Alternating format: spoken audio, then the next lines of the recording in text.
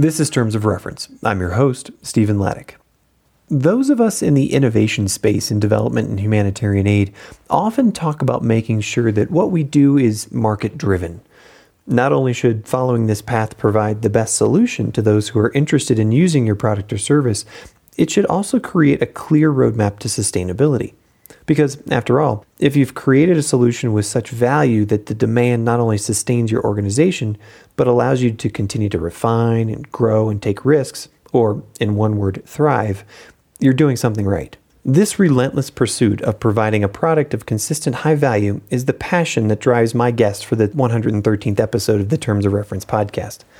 Chris Robert is the founder of Dobility, which produces SurveyCTO, an electronic data collection platform used worldwide by leading researchers and evaluation professionals. Chris has literally seen and done it all as a technologist, an entrepreneur, an economist, a researcher, and a lecturer. He's been a technology guru before anyone knew what the internet was, or would become, a deep field researcher in India, and a Harvard professor. I spoke with Chris in Cambridge. Hello, Chris. Thank you so much for being on the Terms of Reference podcast today. Hi, Stephen. Thanks very much for having me. It's great to be here, and I'm really looking forward to our conversation. It is June in the year of 2016 when you and I are talking. Where are you sitting? I'm actually sitting in the most quiet place I could imagine for this discussion, which is overlooking the woods of the Academy of Arts and Sciences here in Cambridge, Massachusetts. So a very sort of serene setting. It sounds idyllic. That's fantastic. You are the founder of a company called Dobility. The flagship project or the flagship product of Dobility is SurveyCTO. Why don't we start by you just telling us about that organization, why you founded it, why it was important to get it off the ground, and what you guys are doing these days. Sure. Thanks. So I guess I'll go back to early 2011. I was I was a PhD student at the time, and I was working on a large-scale impact evaluation of microfinance in South India. And I realized that we needed to switch from paper-based data collection to digital data collection. We were doing a huge amount of data collection. And, when there are squirrels eating and nesting in your survey forms, when you're getting something like 12% of household ID numbers wrong on average and you don't even know which households were interviewed, or, you see your team hauling massive rice sacks full of interview booklets up and down stairs and onto rickshaws and onto motorbikes, and RAs are having to stuff them into suitcases and haul them onto crowded trains to get them to a data entry facility in another city. You kind of know that it's time for something better. And, what I found at the time was that there were some very promising digital technologies, but they were all a bit too complicated, a bit too expensive, maybe a bit too unreliable. And sort of the worst issue was that nothing seemed affordable, reliable, and powerful enough to meet our needs, but also accessible enough that our very, very capable and hardworking field team could manage it on their own. So I could sort of help them. I could set up, for example, set up a server to, receive and aggregate data. But that was kind of a non-starter for the field team. And so, I realized that there was a real gap here. There was a real need. There was a great open source platform, Open Data Kit, which I know Annie Duflo at IPA has mentioned on a prior episode, and a lot of people around the world have benefited from. And that open source platform was really incredibly promising. And I saw that there might be an opportunity to build something on top of that open source platform that would sort of increase its reach and allow it to be accessible by a wider range of users, and sort of empower field teams in particular to use this kind of technology for themselves rather than needing sort of IT consultants or any kind of consultants to manage things for them. So it's been that started there in my own project. It's still being used there. The project, evaluating the impact of microfinance turns out to be a long, complicated business. So we're still working on it today. But since then, SurveyCTO, which came out of that, has been used in thousands of projects, millions of interviews, facility inspections, and so on in well over 50 countries. And this sort of fills my heart with joy. And is what gets me out of bed in the morning, and what gave rise to Dobility, which is the company that I formed to develop and sustain SurveyCTO. Before we go down the path of what Dobility is looking forward to in the future, you're sitting there in South India, you're working on a microfinance project. Are you just the lucky individual of having the right skills, the right knowledge, the ability to see the opportunity? I guess the better question is, as somebody who's running a project manager of a large scale evaluation, most of us wouldn't look up and say, hey, how can I throw a whole development task on my plate because I've got time to do that? What was that process like for you? So it's a good question. It's highly idiosyncratic. I think it's a convergence of a number of different threads in my own life. I grew up, I started with a Commodore VIC-20 and graduated to an Apple II computer, and I grew up writing code. And it's like another language for me. It's very natural. I look at musicians who learn music very, very early in life, and they it's a very natural thing for them. That's sort of how code and technology was for me. And so I spent the whole first part of my life immersed in technology, involved in the technology business well before I graduated high school. And so I have a deep connection with technology, but I'd left it for over a decade because I wanted to contribute to the world in what I thought would be more socially powerful ways. And so, I went off and, I taught English in Nepal as one does, and I volunteered on development projects. And then I ended up studying and getting 3 degrees in public policy and economics. And it was only at the very end of my studies and my own research when I realized how much I missed building things and things that lots of people could derive benefit from. So it was a bit sort of looking at the academic job market and my prospects as an economist and a public policy expert, and thinking about what my life looked like, and realizing that I was stuck using really lousy technology for my own research, and I was seeing people all around me stuck, really hamstrung by the technology they were using. And it was really this realization that, hey, wait, I kind of have this background in technology. Maybe I can find a way to combine my expertise in technology with my sort of newfound interest in the development sector and in social welfare, some of those things. So it was a highly, highly idiosyncratic convergence of different things that sort of led me to realize, hey, instead of going on the academic job market, what I really need to do is start a company.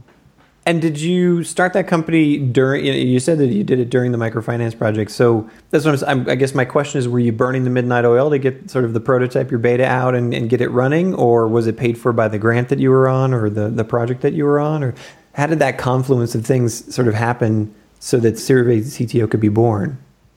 So there was lots of burning of midnight oil. There was lots of just personal experimentation on my part. I have a phenomenal ability to seeming knack for doing things without any external funding or approval. And so this was like many other things that I do where, essentially it was just me sort of experimenting, trying to see what could work.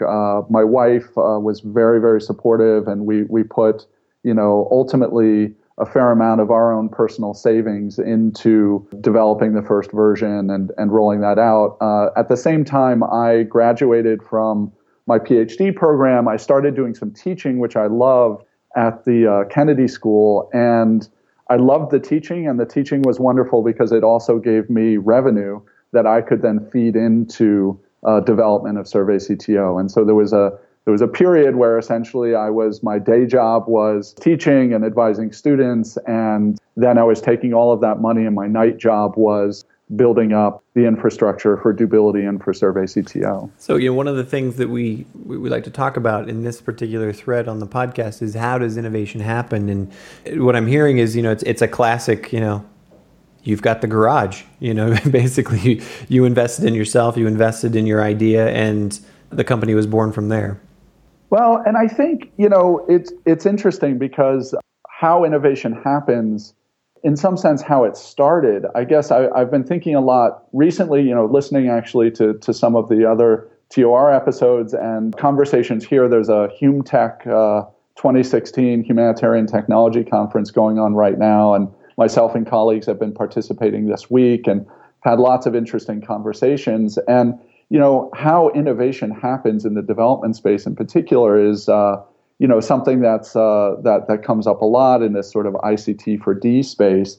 And it might be in part because of my economics training, but to me, incentives really matter. And innovation, however SurveyCTO got started, like the way in which innovation happens now day to day for our company is, we set this up as a for-profit company. I'd definitely be interested to talk more about how that decision was made and the merits of sort of for-profit or donor-funded or not-for-profit. But in terms of innovation, this sets up the circumstances where innovation is just completely a survival thing. We live or die by revenue. Digital data collection in particular is becoming an incredibly crowded space. One of the speakers at HumTech yesterday bemoaned the fact that there were something like 46 digital data collection platforms that they were having to consider. And for us, it's not purely a private sector, we're free market people, market pressure is a great thing sort of thing. Our social mission requires that we make it easy for people to drop us as soon as they have a better option, because we honestly don't want people using our software if they're better served by some alternative. And if we can reduce prices or even give things away for free, then we do it, again, because of our social mission. And so, the market pressures then on us to innovate become incredibly intense and unrelenting. We constantly either innovate or we die, and it really, really keeps us on our toes. I mean, it may become deeply uncomfortable at times, but I think it's an incredibly healthy thing, and it creates the incentives for innovation to happen not just once, but continuously. So take us to that. Why did you choose the for-profit model in a decidedly non-profit world? That can be a pretty touchy subject for some people. Well, it is. And, we see, I could tell in some of the conversations yesterday we were having with people in this humanitarian space that it made them uncomfortable that we're a for-profit company. And, the reality of it is I make less money today with a PhD from Harvard and a wealth of experience than I did when I was 18 years old. And it's because I made a conscious choice not to follow the sort of path that's most personally profitable. And so I'm very much a nonprofit guy at heart, and I understand. And when I started Dobility, my first instinct was to start it as a nonprofit. But, when I looked at how poorly the development sector had been served by technology, and I looked at the millions and millions and millions of dollars that have been spent by donors and by various development organizations sort of building their own, open source solutions, building their own digital data collection solutions. For example, I don't, it's maybe not nice of me to call them out, but the World Bank, for example, has a pretty large effort developing digital data collection technology, literally millions of dollars. And, when I look at what's come of all that, it wasn't good enough, and it wasn't reliable enough, it wasn't accessible enough. And so when I thought about what was going on, I came to the conclusion that donor-funded technology is just not efficient and it's not sustainable. It's not efficient because it puts too much friction, too much distance between those who actually have needs and those who are building the solutions to those needs. It's you have people satisfying donor requirements rather than satisfying real user requirements. And that's a major, major, major problem. And it's non-sustainable because this whole donor-funded model means that you have this funding cycle. You might get this great grant and hire this great team of engineers, and maybe they develop something that's pretty great, and they have this wonderful pilot, and they have a great communications plan for how to, and they open source it, they share it with all these people. But the reality is there's a funding cycle. That team is going to disperse. The grant ends. And you actually, I forget which episode it was on, but you once referenced, said that technology solutions are like living, breathing organisms. And I sort of, was so happy to hear you say that, because that's exactly what they are. Software development is hard. It's easy to build a prototype, but to build something that works 99.99% of the time, and that scales and that keeps working 99.99% of the time in setting after setting, that's just a really hard business, and it requires that you build up a team and you sustain that team over time, and that team has the incentive to continually service users, to continually have the kind of empathy for users, so that if users have problems, you solve them. If there's a way to do something that's backward compatible and honors all of the work that existing users have done versus breaking compatibility and sort of doing something in a new way, you honor the work of your users. And so it's really all about the incentives. And as much as I didn't want to be a for-profit company, I realized that we needed this constant pressure to innovate, to serve our users and to serve them better and directly, and that was the only way to really get the technology that these people deserve.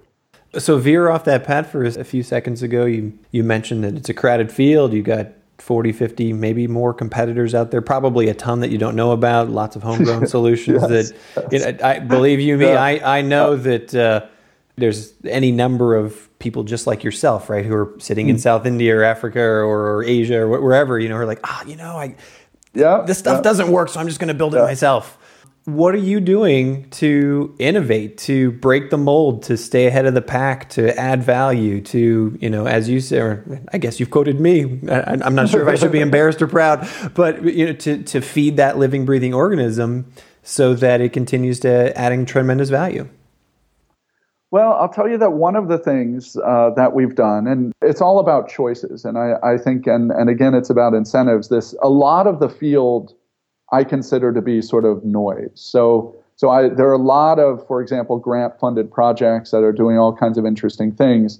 Like I said, they're going to go away. Those teams will, their grants will end. And there'll be times when they will have innovated. They will have come up with some good ideas. Maybe they will have even contributed some open source that will get picked up by other projects. So I'm not saying that there's no value that comes from those efforts, but I think in terms of the solutions that are here to stay and that are here to be sustainable and to build something really durable and something that really serves people for a long time, I think that, what we try to do is just make different choices. So one of the choices, for example, is even as a private business, you have a choice about what kind of revenue you get. And one of the huge choices in development is, do you fund yourself primarily through services revenue, or do you fund yourself primarily through, for example, user fees, monthly subscription, licensing fees, something more like that that's directly tied to product or use of the product? And, for better or for worse, in the last 3 or 4 years, I've had friends, I've had colleagues who have started ventures in the development sector, and almost all of them have focused on services revenue, and they have exploded. And it's been, to be completely honest, I mean, it's hard to take sometimes watching, your colleagues starting these companies that sort of explode in revenue and staff, and they open field offices everywhere, and it's all very exciting. It's all very successful. They have, huge communications teams pumping out case studies, glossy websites. It's all fantastic. I made a choice a long time ago that basically I wanted to focus on a product where our users were not our army of consultants. Our users were actually the people who knew their needs best, which is, the researchers, the monitoring and evaluation officers, the people working in the NGOs, the people working in the field teams. I wanted a solution that served them, not a solution that served essentially our consulting army to serve them. And it's a different model, but I think, when we're serving users directly with a technology product, if something's, for example, hard to use, then what happens is that basically they lean on our support team. They hit us with question after question. Everybody seems to want to do this, and it's a little bit too hard. They get confused. They need to contact our support team. We offer free support, and so that's costly for us. And so we have this direct incentive to, how do we make this easy? How do we take every single support request that comes in from a user and turn that into an improvement in our online help, an improvement in the user interface of the product, some other way that we can essentially make it so that they don't need our help. And basically that again, it's an incentive thing, but that's the only way. If we have our own army of consultants out there deploying our product on behalf of particular user needs, first of all, I don't think that's that scalable. Second of all, it's super expensive because consultants are super expensive.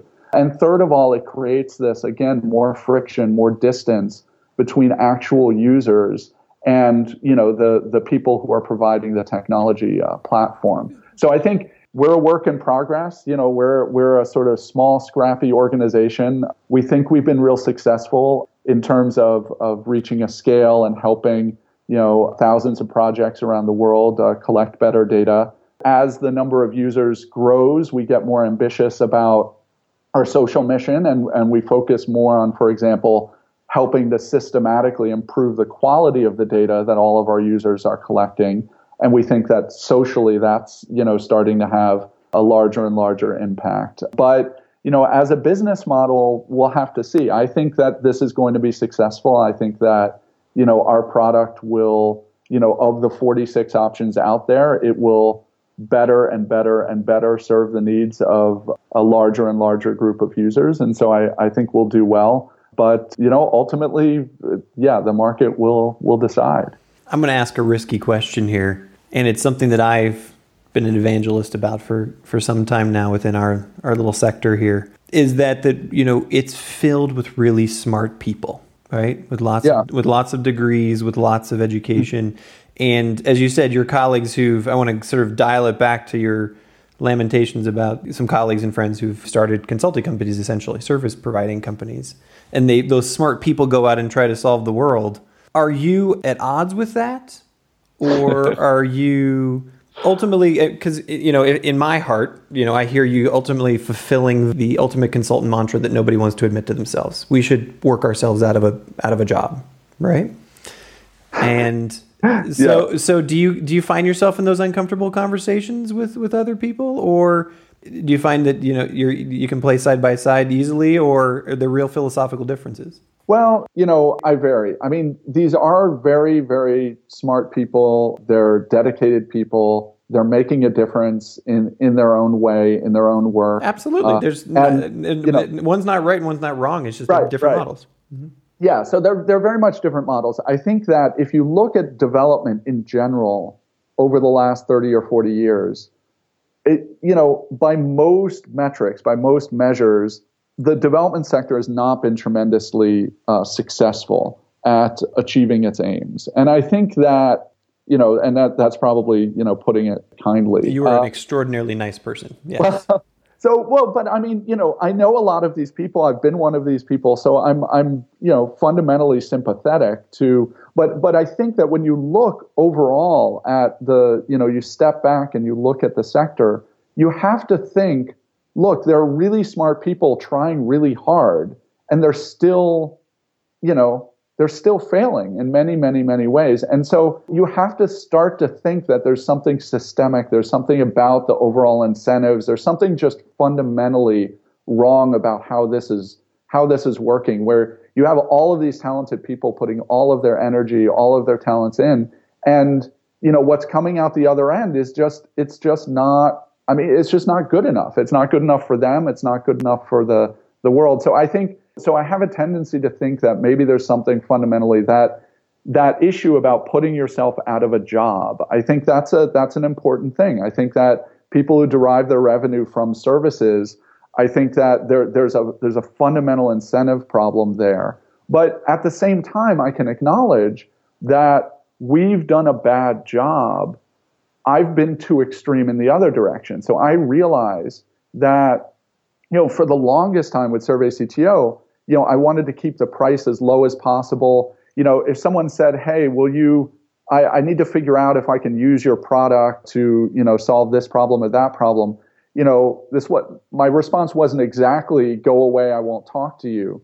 But it was sort of, tended in that direction because the model was very much the IKEA, the like build your own furniture, like do everything yourself. Like we're going to empower you here. You're on your own. Which is great for a hacker culture, but most people, especially in government services, are not a part of that hacker culture, right?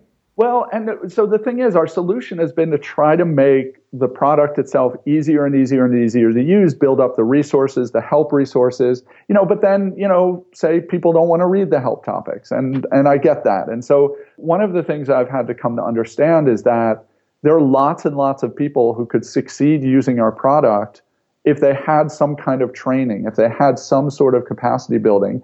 And my distrust and fear and opposition to services revenue and my dedication to look, we're going to be about scale, we're going to be about our product living or dying on its own without being propped up by services revenue. I think that caused me to not recognize that there's a role for capacity building, there's a role for training, and obviously your listeners are going to think that, this is an obvious thing, and yeah, I mean it's maybe it is obvious. So we're trying to what we're trying to do now, we just launched a Dobility India subsidiary. And one of the things we're trying to do is, for example, this started in India, but we haven't seen take up nearly at the same levels in India as we have in other places. There are lots of projects in India using us, but the needs in India for, and the scale of data collection in the public sector, by local NGOs at every level, there's just so much data and there's so much interest, growing interest in data-driven decisions. There's enthusiasm about big data, all of these things. It all rests on being able to collect high-quality data efficiently, and they can really benefit from SurveyCTO. And the fact is that they're just not today. And I think that, needing to have a sort of higher touch, a different way of interfacing, having some training options available, maybe investing a bit more in the interactions to help people understand when our product is or isn't a good fit. I think that those are the kinds of things we're going to work more, we're going to experiment with a bit more using this India subsidiary to understand how we can serve needs better, but, all the same not get sucked into sustaining ourselves on services revenue and then, sort of not improving the product because, that would undermine our services business. And how have you solved for, again, another thing that I'm an evangelist about, the boring work, right? Because you just said it yourself. This is something that nobody wants to admit to themselves in our sector. And I apologize, this is becoming sort of a dual interview here. You're giving me a great soapbox. But the work of data collection is horrifically boring, right? That person or those people that you send out there, I don't care how sexy the tool is. I don't care what it is. Ultimately, you're on your 7th house or your 100th house that you're collecting data from. And you're like, wow, this is not the exciting development. Okay, it gets sexy when you aggregate, when you get up to that big data level, when you get to the analysis part, cool. And then we get to the infographics and oh my gosh, then we've got emojis, right? But is there a way to solve for that? Is there a way to empower that person, feedback mechanisms, feedback loops, incentives that we're not aware of, that you've been putting into SurveyCTO or your process that, okay, we're not going to solve the boredom, but maybe allows that person to feel like they're connected in a different way? So definitely. I think that there are two different levels that I'll talk about how being really boring has been a challenge for us and what our approach is. So one is, like you said, at the sort of enumerator level. So the job of people who are going out and inspecting health facilities and filling out checklists or, interviewing households about, their, the minutia of their consumption or their financial well-being, this task is dreadful. And these are human beings who are doing this. And so, for example, there's often we talk about fraud in these settings. We talk about people sitting under a tree filling out surveys. And that's I'm glad that you said that. The banyan tree, everybody's sitting there just filling Yeah. So that's a real issue. That happens. But I think a more subtle issue is that these are human beings. And so if, for example, they go and they do 10 interviews, and in those 10 interviews, that they ask a certain question and the answer is always the same. By the time they do the 11th interview, if they're a human, which they are, they're going to think, look, I know the answer to this question. It's a disservice to this respondent, to this person I'm interviewing, to waste their time asking them this question I know the answer to. And so, they're going to start answering questions essentially on behalf of the respondent. And then, there's another sort of more subtle type of fraud, which is, in our questionnaires in South India, for example, there are certain questions like, for example, have you taken out a loan in the last 12 months? Okay.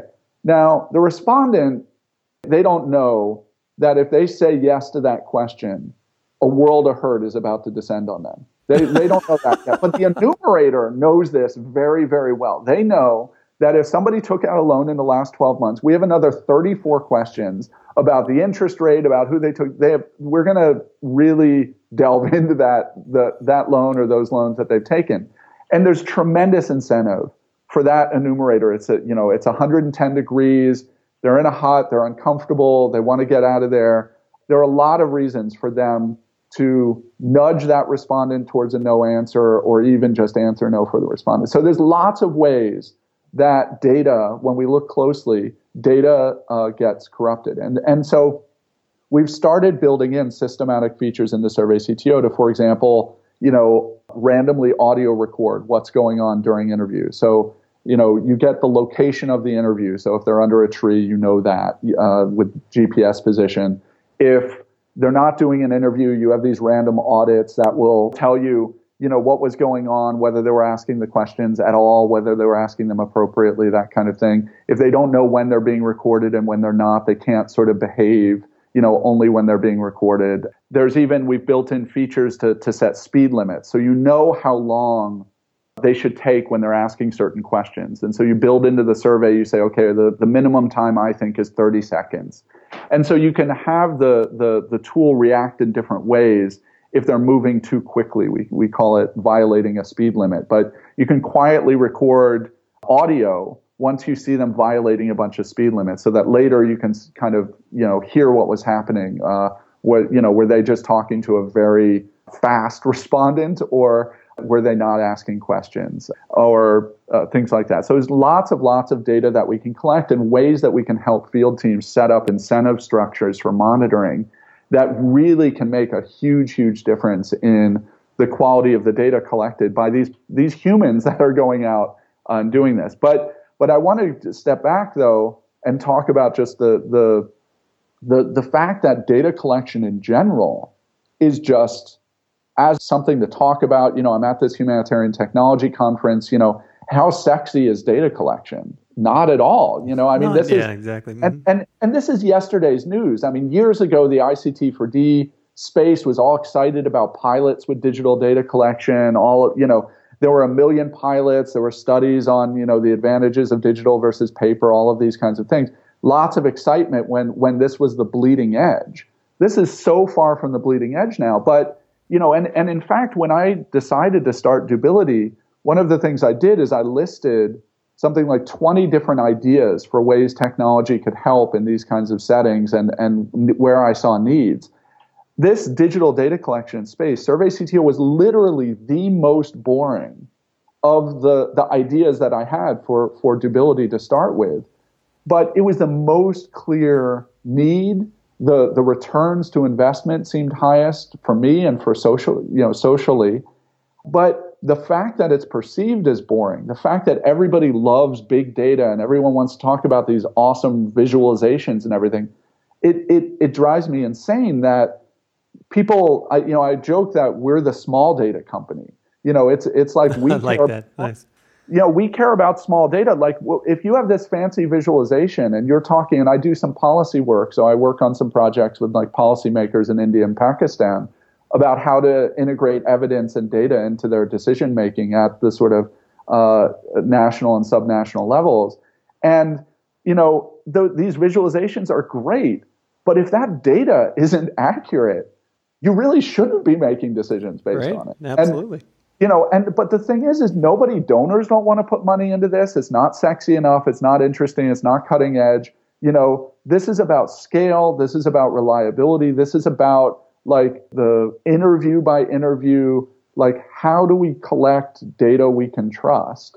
That's something that not that many people really seem to care about. And so it's been a bit of a struggle getting sort of any kind of interest or enthusiasm, certainly from the sort of glitterati of the development or development technology world, because, this is all sort of old news. Mobile data collection. Oh, how boring. Oh, how crowded a space. But the data that people are using is really poor quality if you look at it closely. And, we'll all be a whole lot better off if we can figure out how to make that better. So this boring thing luckily it hasn't killed us. It hasn't killed the space in general, but it's certainly come close. Yeah, I think that's a classic example of the boring thing being potentially one of the most important things, right? Yeah. I'm sure, unfortunately, my brain is failing me right now, but I'm sure we could go across any number of sectors and say, look, the most boring thing that out there is the one that actually the whole rest of the system stands on. It's no surprise to anyone listening to the show. I've been in the evaluation business for 12 years now myself, and I'm still befuddled to this day the amount of panache that is put behind, we need more data, we need better data, we need to evaluate, we need meal, we need accountability, blah, blah, blah. And yet, we'll walk up to a client here in 2016 and say, hey, can you just tell us how you collected data on your project? And they kind of look at us in deer in headlights and say, oh, well, yeah, we didn't really budget for that. Or, we had, we're not really sure. The indicators were really hard to put together. And I'm like, so which is it? Is it really, really important, or is it just lip service? It's a conundrum. Well, I really worry that we're settling into an equilibrium where donors demand data, projects have to produce data, they, report out all these quarterly reports, all kinds of things, but nobody really seems to trust it. And so basically everyone goes through the motions, they collect all this data, they report on it, but then nobody really makes decisions based on that data. And you have just named the elephant in the room. It's still going with your gut. Yeah, it is going with your gut. And I mean, it's actually, I rail as an academic and as a sort of policy person, I rail against the going with your gut. But, honestly, between us and I guess your listeners, if the data's not good, then, you should be going with your gut. You should be basing your decision on other things. If the data is wrong, then, relying on that data for your decision making would be a mistake. And so, so the question is, how do we get good data? And the problem is, a lot of it, there's so much. So for us, we've tried to market, and we're continuing to, just because socially we just can't do anything differently, is we're sort of focusing our company, our mission on this idea of data quality. And, but what we recognize, and what any business person will tell us is going to kill us, is that the people buying and using our product, the people on the front lines of collecting the data, often they're not the ones who care about the quality of the data. So many people, for example, outsource their data collection. So they say, okay, I need this impact evaluation. I need IPA and JPAL, some of the others you've had on your podcast. These people invest hugely in high quality data collection systems, but the vast majority of people outsource, the vast majority, and certainly the public sector outsources. So they hire a local firm to go collect this data. And the local firm is the one actually collecting the data. And they also, in most cases, are making choices about the technology and about the way the technology is being used. And they tell their clients, the government agencies, look, we know what we're doing. We're the experts. Don't worry. We're going to give you good stuff. They collect a bunch of data, but there's no real incentive for them to invest in the quality of that data, because the people who care about the quality of the data, they're so far removed. They're the donors. They're the decision maker who's ultimately going to receive the report. But they're so far from the people who are actually making the decisions on the front lines, and even making the purchasing decisions about what technology do we use to collect the data. It's a huge disconnect, and it's a huge fundamental problem to how, for example, we're trying to sell our technology in the field and to the people collecting data. And it's a little hard to see how you solve this problem, because you need the people collecting the data to care. Our job is to make it really easy, if you care, to collect higher quality data. but we can't really make it totally automated. We can't make it one click of a button and your data is high quality. You're going to have to care and invest a bit in it. And we haven't quite figured out how to create the incentives for that to happen. Let me throw one more conundrum on your table then for you to discuss, and that's governments who are interested in this data or other large institutions, by their very nature, are put here to create stasis, right? They're here to create security, they're to create stability, that the citizenry rely upon them for that, right? Rules, regulations, stability in society. They have extraordinarily long decision-making cycles, funding cycles, and purchase cycles, right? Yeah. You have that literally diametrically opposed to the, fail fast, constant evolution. Oh my God, what's the next plug-in culture of technology? How do you deal with that? Go. Very carefully. Because, the easier question for the people who are listening is, okay, if I'm going to go to the government of India or even a municipality or a local government, they're going to say, look, we want to make a purchase decision that's going to serve us for the next 5 or 10 years. Yeah. And you as a company need to say, wait a second, this technology is going to evolve, going back to that living, breathing thing, right? For the next, it's going to evolve every week. So how do you juxtapose that?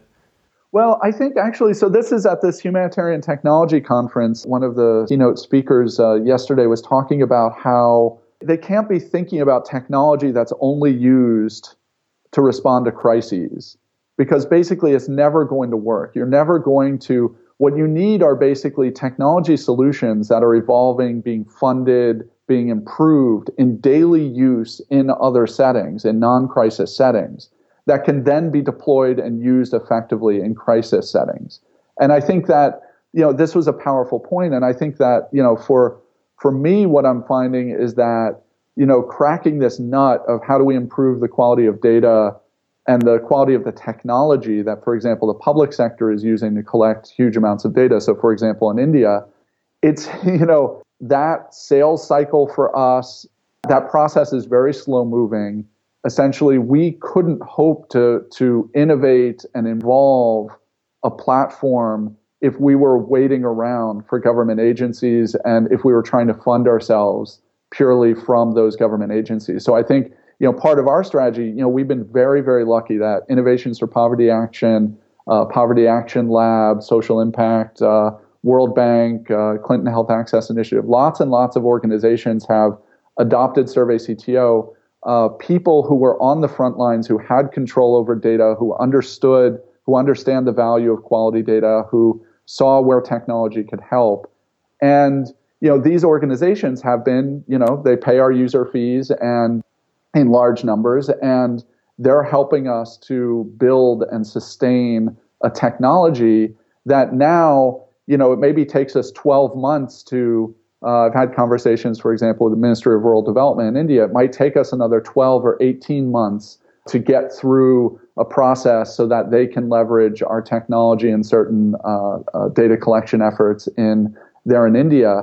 But all that while we're innovating, we're sustaining, we're building, and it's being funded through these other sectors. Initially, it was mostly sort of research, heavy research-based, but there are more and more of these large international NGOs and now local NGOs who are helping, effectively, it's kind of like the Obama or Bernie Sanders, the lots of little small donations. It's our user fees are really low. We need lots of people pay us these little user fees. And luckily, as we scale, it adds up to something really meaningful. And but in terms of how we engage with those public sector agencies and how costly that is, for us to engage and how we can finance that and make that work from a business perspective. We honestly haven't figured that out yet. Just a couple more questions for you. One tough one, a couple easy ones. What's the biggest disruptor happening right now for you in this space? You may have just described it yourself, but is there something that's come along in the data collection niche within our business that has just been holy smokes groundbreaking that either you've put into SurveyCTO or you're excited to put into it? Well, I think that, the move from paper to digital was huge. And I mean, there have been huge returns to that.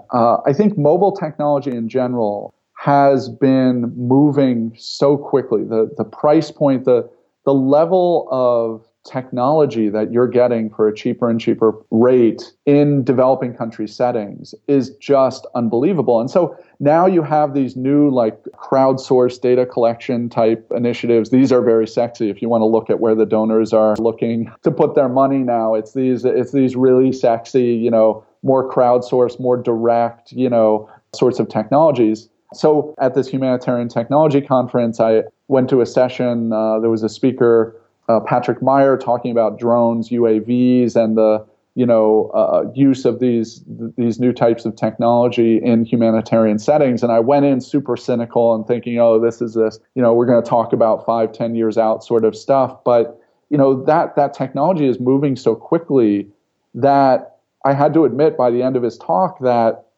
wow, this is actually creating real social value today, and not in a fanciful way, and not in this like just only can be a pilot sort of way. So I think that disruptions in technology are moving incredibly quickly. I think the big thing that I'm looking out for and I'm hopeful for is this, what will hopefully be a real disruption in how technology is funded in the development sector. I hope that we get away from this idea that software is free, that we get away from this idea that donors or that organizations need to keep reinventing the wheel. I hope that an ecosystem of sort of, professionally supported and maintained products comes about.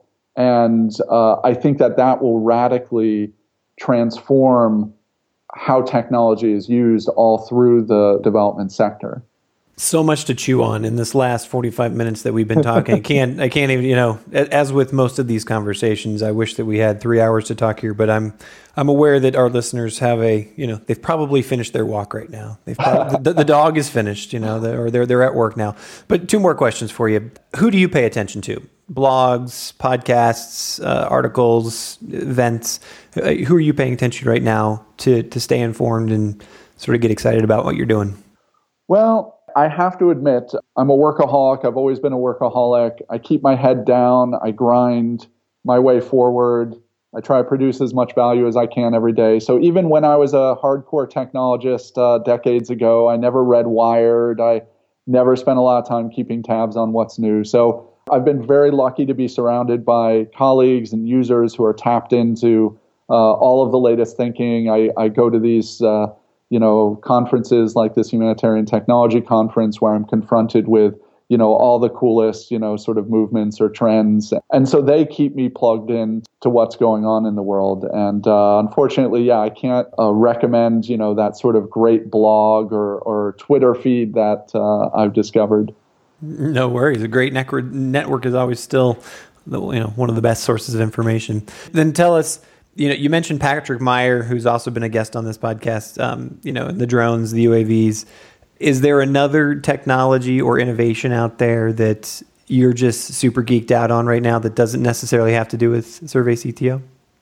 Again, I spend so much of my time with my head down and I spend my time focused. We talked about this boring thing. I spend my time really focused on the boring stuff. I actually have kind of an immune system response to the new sexy trends and because everybody seems to want to focus on that stuff and pay attention to it. And so I'm almost militant in kind of ignoring and tuning that stuff out and focusing instead on the sort of slow, boring business of creating social value and, taking the things that maybe we know do work or can work and just, getting the job done.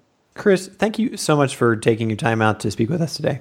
Thank you so much for having me. You've been listening to the Terms of Reference podcast from 8preneur.com.